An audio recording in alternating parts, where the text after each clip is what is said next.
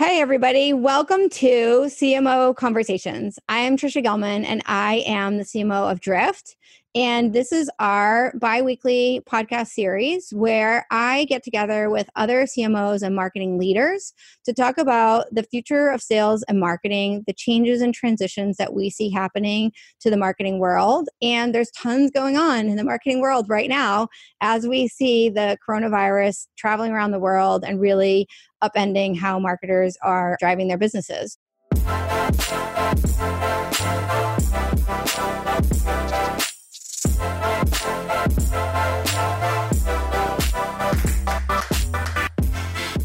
So I have Gonto here from Auth0.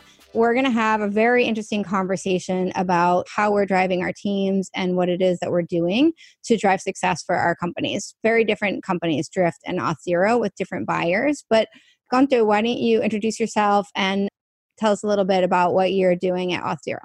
Yeah, sure. So as you said, my name is Martin Gontovnikas, but everybody calls me Gonto, so I appreciate being called Gonto. I run the entire marketing team for Auth0. Auth0 basically sells authentication and authorization as a service. So if you are building a custom application, you need to have authentication for it, whether you target end consumers and it's a B2C application, or whether you target business customers and it's a B2B application, you could use Auth0. As Trisha was saying, our target market is both bottoms up from a developer side, but also like CTO, VP of engineering, etc., but more from the technical side of things more than anything else. Okay, so thanks for introducing yourself. I think we can have a great conversation here, which there's a lot of similarities, even though you are marketing to a totally different audience than Drift. And so I wanted to start out by talking about the fact that like here we are, we're doing this video podcast and we're in Zoom. This is our life. We're like working from home. We might have some dogs barking in the background, so be prepared. For me, I work in the office most of the time and I travel to Boston. But for you, like your life for a long time has been remote. So like, how have you been driving success with remote workforce? I think that with remote, you have to be very conscious about clarity, alignment, and what you want to do. And it's not just from the marketing perspective, but rather from the company perspective as well. We have a published calendar, for example, with a certain cadence of how we will set up the year. So we start, for example, first week of January, and we define the company priorities, up to 3 at most. And then we define with the executive team what are going to be the OKRs or the things that we want to focus for that quarter. The week after that, we have a cascading effect where I meet with my marketing leadership team, sales does the same, etc. And they all plan, okay, what are the things that marketing wants to do? Which of those are going to help the company OKRs? And which are the things that we still believe we should do? The week after that, we have the same thing, but with my team leaders. So now the demand gen team will do that, product marketing, etc. And then from there, that's the plan of what we are going to execute during the rest of the quarter.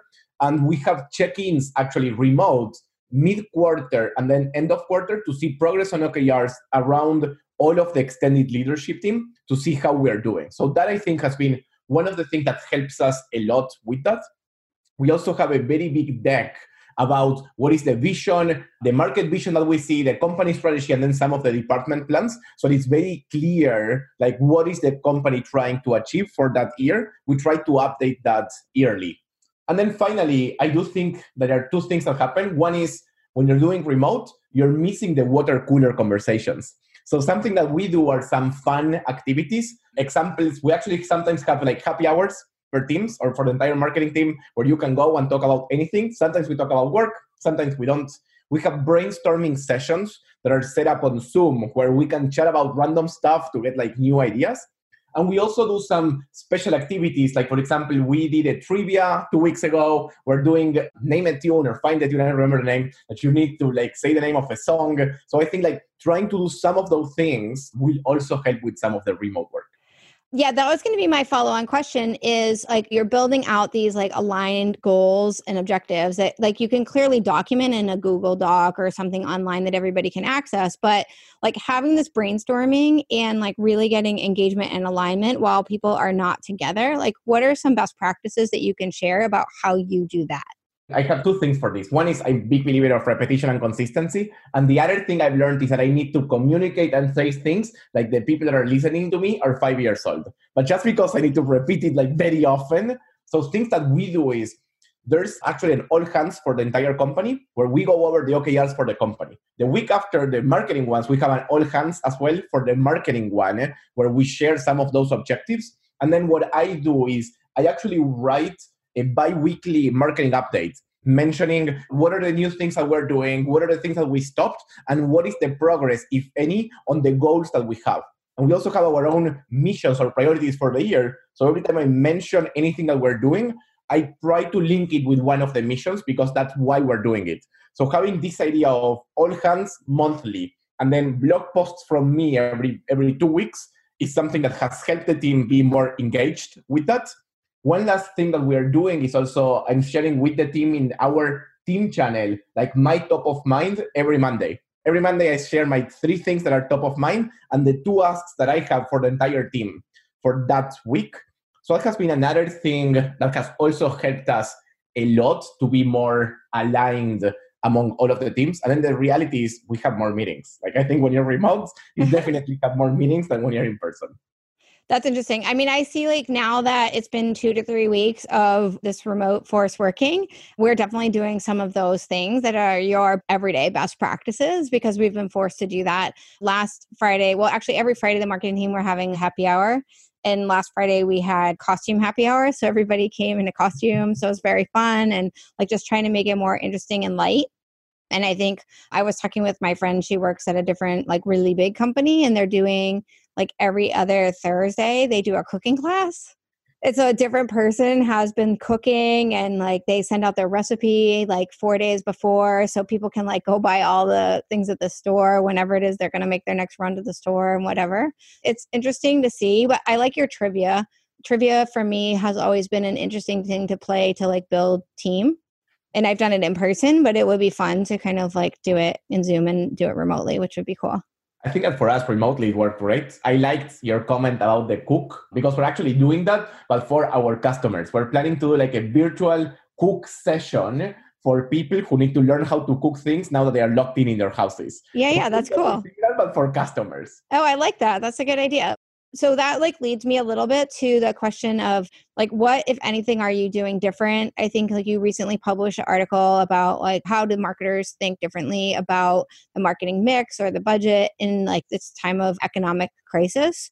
And I think one of the things that we've been starting to do is focus more on our customers and really reaching out to them and making sure that we've been rolling out customer marketing, but we're amplifying that and accelerating it to make sure that we're really doing everything we can to engage our customers. But tell me, what's your perspective on economic challenge and marketing?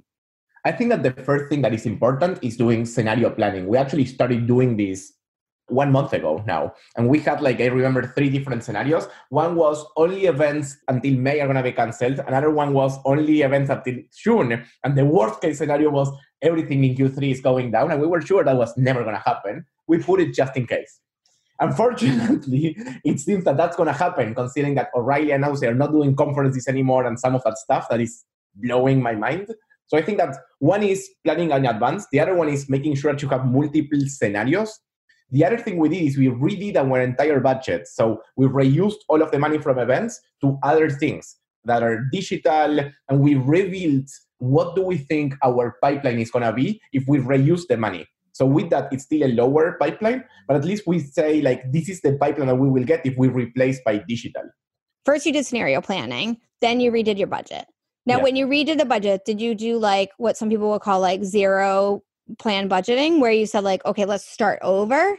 Or did you just say like, okay, let's peel back, like all the money from events is going to go to somewhere else. Where should it go? It was peel back. We said all of the money from events are going to go to something else. And then once we finished that, we saw what was the pipeline number that we got to. And from there, we said, okay, now we should chat with sales and finance to see if we are okay with this or if we need to do something else. And if so, what?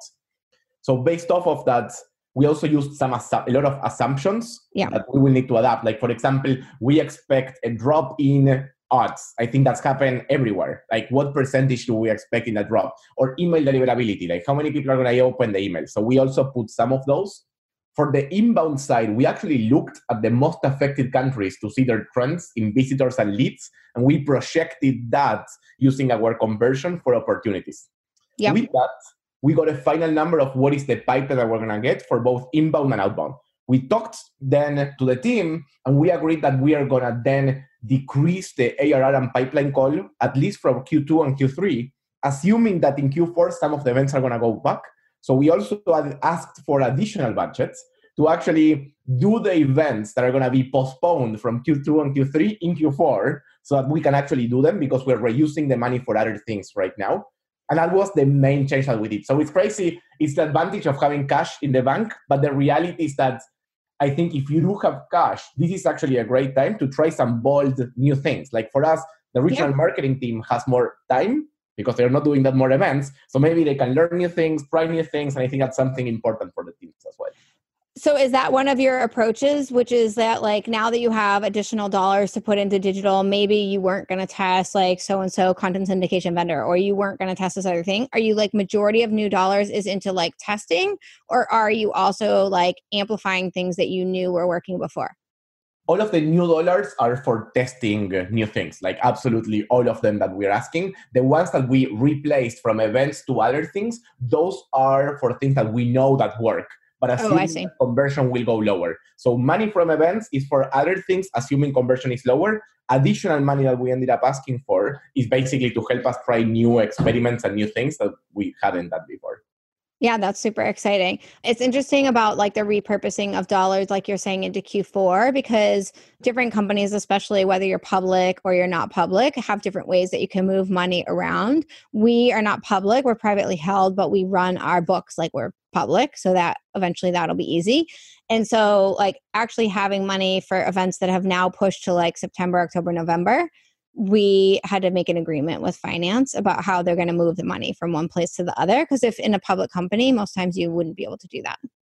That makes sense. And for us, we also had to agree with finance. At the same time, we also do a 6+12, meaning we look at the next 12 months for budget every 6 months. So that means that also in July, we'll be able to adapt if we see that something are changing for the last half of the year. Yeah, I guess we're kind of doing that the same way. We kind of budget for the year, then we like really plan for the 6 months. And then like we kind of like replan after 6 months just to take into account how the business is changing and things like that. So it's good. That makes sense. Okay, so you are now doing all of these tests. So question for you, which is something we talked about in the past before the economic crisis, is like you have this really big culture of testing and experimentation. And so I'm hoping you can explain to our listeners, like how have you implemented this culture of testing? And like what does it mean for the way that you've structured your team?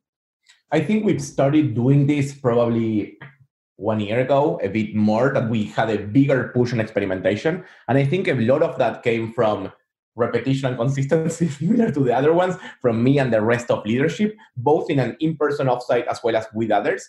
But the main thing that we're trying to get people to understand is that in general, stats says that 1 in every 10 or 13 ideas will succeed. That means that 9 to 12 of your ideas suck. So if that's the case, what we need to do is be able to not, like we don't know when the good one is going to come. So we just need to be able to try new things faster and faster and faster. So that's the whole objective that we're talking about. The other thing that I think is important, and something I talk with my leaders, is this idea of, like, if you want to be an experimentation-driven culture, you cannot hold people like in a bad way for their mistakes or errors. Because after all, you need to have mistakes, you need to have errors if you want to drive experimentation. So that's been the other push where we have to reward people for the actual experimentation, right? Like you can't just be like, oh, this person did $1 million in pipeline all the time because they did the same thing every day, and not reward the people who actually failed. Exactly. And it's more than that. Like we have a culture of like pixel perfect, like we like things to be great. So something we're starting to do now is when we start a project, we define, is it experimentation or we need pixel perfection? And if it's experimentation, your feedback will be less tough than others because after all, it's about learnings. The other thing that we did for experimentation is when we have a meeting now that we do every 2 weeks called the N+1 meeting. It's just because N+1 is greater than N, this idea of like trying new things. And the whole meeting is about we have different stakeholders from the company, people from product, design, engineering. And when we want to drive an experiment that maybe is more than $10K, or you need additional help from other teams, you put it in this session so we can catch roadblockers or things like that before. And then once everybody's in agreement, we just go and do that experiment or test. So that has been another thing that worked. Who is doing the test? Is it like anyone in the entire marketing team can come up with a test, or do you have a test group that's like a separate group?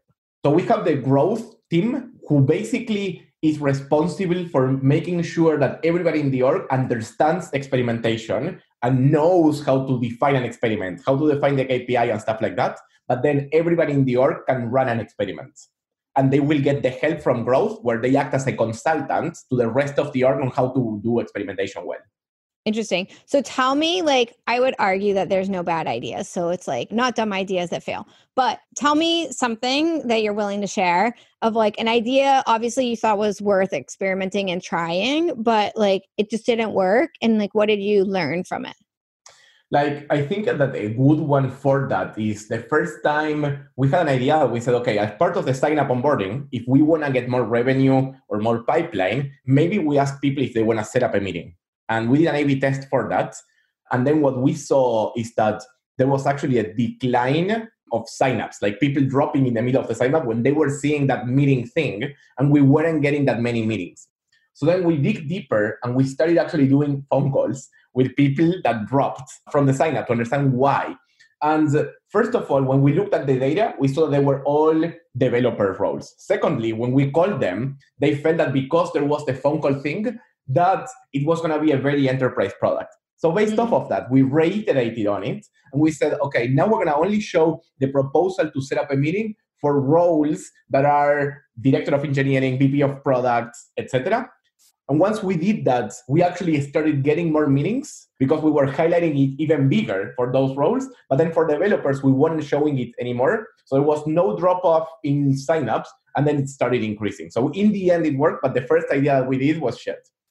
This is a thing that I think is really important for marketers to take away, and that I try to instill into my team is like, you should really set goals. And if you don't have any data to like base your goals on, that doesn't mean you should not have goals.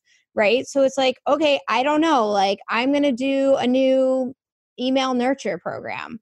Like, I don't know, like I should have a goal. Like what percentage of people are going to open the first email? What percentage of people are going to make it through? And then at the end of the day, because you have those goals, you can see like what's working, what's not working to the goals. I mean, you could set the goals based on some amount of like hypothesis that you have.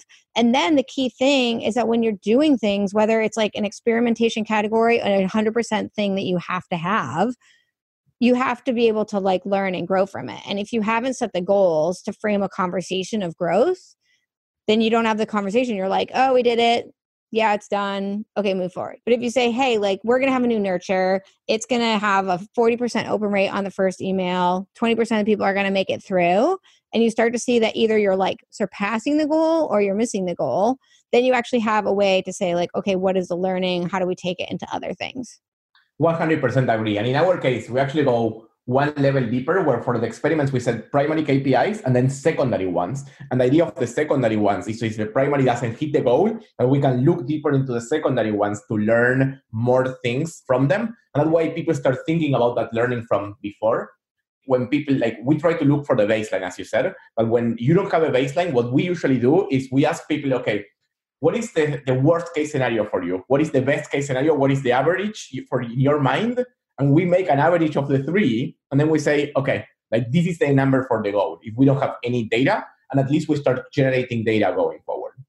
Yeah, no, I think that's great. And I think that's like, even that alone can be a part of the experiment. Like maybe you're not even doing something new, but the experiment is that you're going to like set these goals and try to hit them, and then like learn the rigor of like meeting on a daily basis or a weekly basis or whatever the timeline makes sense to actually evaluate the goals. And especially if it's cross-functional, right? Like it could just be that like the new experiment is that you're going to more tightly align with product and with end and with sales to deliver something. And then that's like a new thing that you as a team can learn and grow, and you can like build from that. 100%. And I think that like part of that idea of like you need to have a KPI, it's the same for teams. Like I think that for us, experimentation works because every marketing team has their own KPIs as well. And even some roles, like regional marketers, have a pipeline goal for themselves. Growth people, some will have a pipeline goal, some will have a leads goal, but everybody has one in their role, regardless of the experiment. And that's also what they are doing to drive experimentation. It's what is the KPI that my team is driving. Yeah, I like that. You talked about your growth team, but how do you have your team set up overall? And are there any pods where instead of everybody being remote, the actual team is together? We don't have anybody that is the actual team is actually together. Okay. So that answers that question. We do have people on specific regions, but I'll go into that. So the whole team in general, we have one team I call it's like the content generating team that is contemplated of product marketing, but also in our case, technical content and developer relations.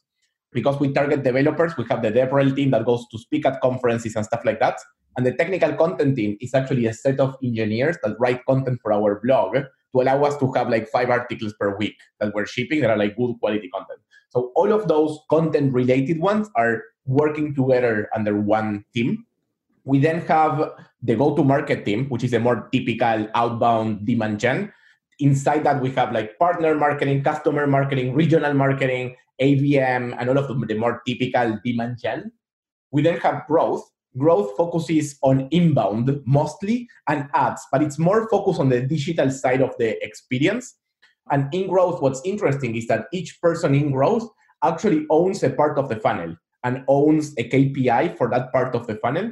And a lot of times what we do is they are sort of the product manager. And depending on what we want to do, we create cross-functional teams where maybe the growth strategy for acquisition will work with one person from product marketing, one person from content to drive an experiment for a certain number of time. Part of growth team is also marketing engineering. So we have our own engineering team divided into growth engineering, so for experimentation, marketing engineering to drive like implementation of Marketo, Salesforce, and stuff like that from the engineering side. Then we have corp comms. Corp comms for us is analyst relations and public relations, like in any other company. We then have brand marketing, which is a weird team, but it's a team that is composed of social media, copywriter, and brand campaigns. And it's about this idea of thinking about how we sound, brand campaigns, and things that are not pipeline related or main KPIs related, let's say. And then last one is marketing operations, which is a typical Marketo, Salesforce, and helping us run the entire org. So you have your like marketing engineering team, which is more about the implementation of the tools. Operations is more like the running of the tools. Correct. Yeah. And they're in separate groups. Yes, because marketing ops actually doesn't report to marketing. We have an centralized ops. Exactly. It's like we have the revenue ops team that is sales, CS, and marketing ops all together. Yeah. We have the same thing actually. Pros and cons, I think, still like doing that. But like the fact that we actually have very strong ops to me is the most important thing. Where it lives is not the important thing. We actually had it in marketing first, and we decided to move it to be together because I agree 100% with trade-offs, but the main problem for us is that sales ops was sometimes not paying attention to marketing ops, or we had leads that were dropping and stuff like that. It was more important for us that sales ops and marketing ops were working together rather than marketing ops being with marketing. In the past, you were working with companies that were in the US, but you were in Argentina. Yes. Now you're in the US, but everybody is remote. Like, what would you say over the course of your career is like one of the biggest learnings that you've had, like just in growing your career? Like, is it different since you've been in all these remote environments, or like, is there something you've done differently to grow your career? That's a good question. Different things that I can think of. One is I'm a firm believer in being genuine, like being myself. I used to think like I need to have executive presence and I have to talk differently and like have an aura or something like that. And something that was interesting for me is that by being genuine, if I do skip levels or I meet with people, I actually get to learn what's really going on in the org, what things are working and what things are not working. So I believe that if you're genuine and honest, you're going to have a superpower with the team of knowing what's going on all the time. And if you know, it's easier to fix it. So I think that's been one of the things that has been important. The other one is human contact. Like, even though we are remote, we do have an yearly offsite where we all meet together. We have a marketing offsite where all marketing meets together. So I think like having a place where everybody can meet in person and even more with other people, I think has been really, really important for us. And then the last one is I think it's okay to fuck up and make mistakes. I still remember, I torture myself every time, but I still remember we spent 300K in ads, for example, that were driving signups, but then none of them were being activated. So it's like, why the fuck did we spend it?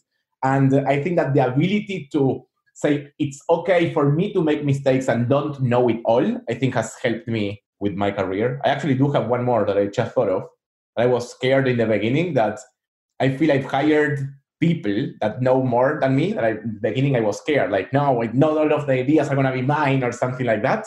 And I think that being able to focus on hiring people who are better than you on specific things is what's going to drive your team. And you need to be okay with your help. It's more about getting things done, emotional support. In a lot of times, that's more useful than just being able to tell them what to do and why. Yeah. And I think that's like a growth thing from just generally like your career, right? Like, I mean, I'm a firm believer in hiring people that are smarter than me, that know how to do things more than me. I like to know how they work and like have that sort of one-to-one connection with people to understand what they're doing. But I really believe we're only going to be better if I hire the best people. And that's going to, the older that I get, the more like there's going to be all these things I don't even know that have like come up, and you just have to augment the team. 100%. But I think it's hard in the beginning. Like I was feeling this, like all ideas have to be mine and stuff like that, which then I think as you grow, you start to learn that that doesn't make sense. Yeah. I think it's also becomes hard to like have that authenticity that you said of like approachability and like being really genuine and real. If like you're so focused on like, it's my idea, then it comes across as like a big ego thing too. 100% agree. Okay, so we started the session by talking about the fact that Auth0 is marketing to a totally different technical audience than Drift, which is much more marketing and sales. And so I'm sure we have a lot of people. It's been a growing category to market to developers and technical buyers in the past 10 years. So what would you say is unique about marketing to this group of people? There's now a lot of chatter about this idea of product-led growth that makes me feel like really happy about it. And I think that for developers specifically, it's even more product-led growth driven because it's like, it's not just a dashboard, but it's the API, the documentation and everything. And I think what's interesting for us is I really like this idea of doing bottoms up and top down. So bottoms up with the user. And in our case, because it's a developer, I always say that a dev has a very high bullshit sniffer, meaning they don't like to be told like buzzy words. They don't like to be marketed to. So with developers, I think it's a lot about education and them coming to you.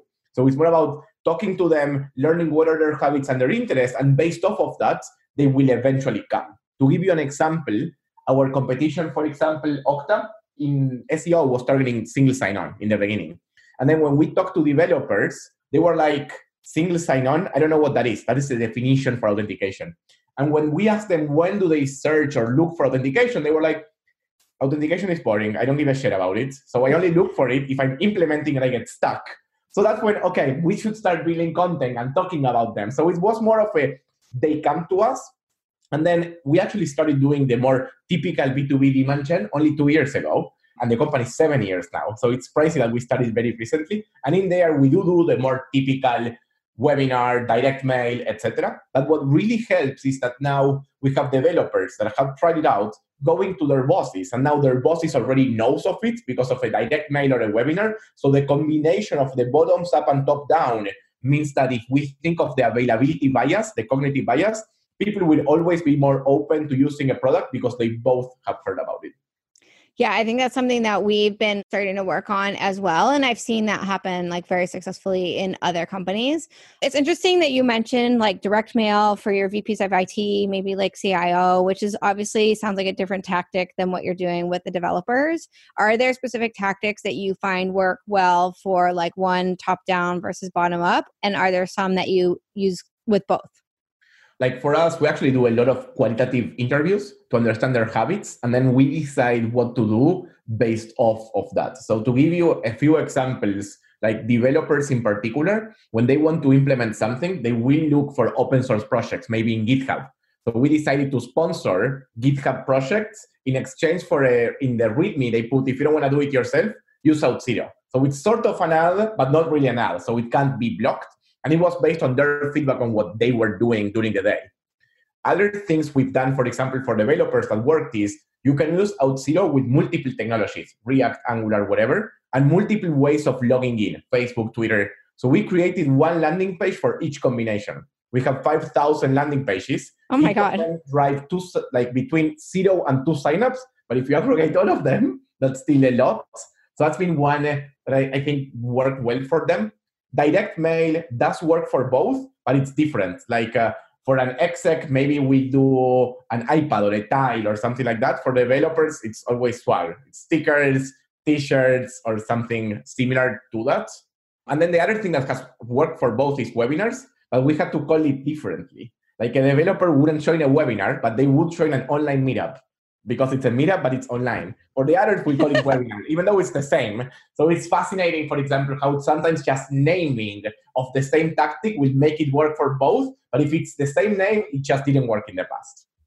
Well, and you probably don't really want to have a webinar that has like your top end buyer type people and the developer anyway. So if you have different names, it also helps you to like keep them separated in terms of who you end up having in the audience. 100%. Yeah, I think, every company has like their own version of that. I think one of the things that we see at Drift is like we need to do marketing both to the person who eventually is going to use Drift day to day and to the buyer. And they might not be the same person. And so you have to think, I think all the time, like what channels are you using? What marketing are you using for like which parts of the buying funnel as well? That makes sense. And to me, what's fascinating about Drift is that you need buy-in from sales and marketing. So you have to work with two at the same time. And that to me is the fascinating part about Drift. That's the reason I joined Drift, because I love that. I love the fact that Drift forces a conversation between sales and marketing, because eventually, if you're not having a proactive conversation between sales and marketing, you're going to have a hard time making your revenue growth numbers. And so I love the fact that Drift actually forces you to have a conversation about that, because I think it makes a company healthier, not just like in terms of what Drift can offer to them, but in terms of the long-term benefit of having sales and marketing at the table together. I agree, 100%. Yeah. Awesome. Well, this has been a great chat. And I love to wrap up my podcast interviews with the same question. And that question is like, what would you say is the biggest lesson that you've learned along the way in your career? I think if I had to pick one, is this idea of having the main KPI for marketing be pipeline and not leads or other things. What helped with that is when we were having leads or something like that, we used to have this big discussion with sales, like, we're giving you leads and MQLs. And they were like, no, the MQLs are shit, so we can't convert them. And I think that if you get to pipeline, that means that it's a real opportunity. It's a sales qualified opportunity with an ARR, a possible ARR. So then it's undisputable that it was driven or not driven by marketing. So I think that if you have a pipeline and you can correctly measure that that pipeline is driven by marketing, by who and why, I think that's on one side, it creates a better conversation and discussion between sales and marketing, and it means we're both on track. And on the marketing side, everybody knows that their main objective is pipeline. So whether they get it from signups or people clicking and talk to sales, like I don't give a shit. It's more about pipeline is the objective. So I think that it helps alignment in marketing, but also with sales. Do you think there's a risk on that certain parts of marketing maybe don't see how they attach to pipeline? Like, let's say like your comms team and like the product marketers and things like that? So for product marketing, for example, we do assign them to pipeline because what we do is we check the pipeline from the integrated campaigns that they are running. So we check the influence number. For the corp comms team, it is true. But for them, for example, we have other KPIs and they know that they are influencing the pipeline, even though they don't have a KPI for pipeline. You started by talking about like the importance in a remote environment of having like clear communications and OKRs and all those things. So that's part of where you set up those goals and objectives? Yes. So what we have is every team has the KPIs, like what we're going to measure. And they have KPIs for the year and for the quarter, regardless of the OKRs. And those are like main things. But then the things that we want to drive that are either different or the pipeline or growth, those are in OKRs. We have, I would say we do OKRs weirdly because we don't have just metrics. We sometimes put projects or things that we want to do. So it's weird like OKRs in our sense that some is pipeline related, but then we also have projects in there. Yeah, that's okay. I mean, you're basically driving a conversation about the priority for the quarter and where you want people to put their effort. Correct. Yeah. Yeah. Yeah, that's excellent. I'm a big believer in having marketing signed up for at least pipeline I mean, I think in the end of the day, it's very healthy if you sign up even for the like end revenue. But I think on like the monthly, weekly, day-to-day management with the team, it's important to measure to pipeline because like deals can take a while to go from sales qualified all the way down to the revenue. And there's not as much that you can do in marketing to like really drive that. So it's important to tie people to the health of the company, but into the thing that they themselves can influence. 100%. And for the pipeline, so that they know like we can influence, we have a rule of when we freeze it. Because as you're saying, the ARR variance of the SQO is going to change all the time. So we say, okay, after 30 days, most of them are like near the number. So everybody knows that their pipeline objective will keep on changing up to 30 days after the SQO creation. Makes sense. Yeah, because the deal size changes and things like that. Correct. Excellent. Well, I'm excited that you're lined up to pipeline because I think that that builds a healthy company. And you guys are clearly growing like a weed. So you have a very healthy company, but likely it'll continue as long as marketing and sales are both signed up for pipeline together. 100% agree. I'm excited. It's been a crazy ride, but it's been a fun ride as well. Yeah. Well, thank you for joining me. This has been a great conversation. I think people will be able to take a lot of learnings out of this. And for the audience, if you really like part of the conversation, please send feedback to me in LinkedIn. And Gonto, if people have questions for you, where should they reach out? In LinkedIn or somewhere else? You could reach out either on Twitter, big fan of Twitter, mgonto, or you can go to my website, gon.to. So basically Gonto, but with a dot in the middle, where I have a form and you can reach out for questions as well. Thank you very much for inviting me. It was a fun conversation. If you love CMO conversations and you want to help us, please vote up in your favorite podcast source. Give us 5 stars and make sure to share all of the recordings that you love with your friends. The more people we have, the more feedback we have in terms of what it is you want to hear, the better. And I'm always looking for recommendations on people to bring onto the show. So if you have that as well, I'm happy to have conversations with people, big companies, small companies, the industry doesn't matter. I think there's always something that you can learn. Thank you for joining us today with Gonto from Auth0. Thank you. Bye.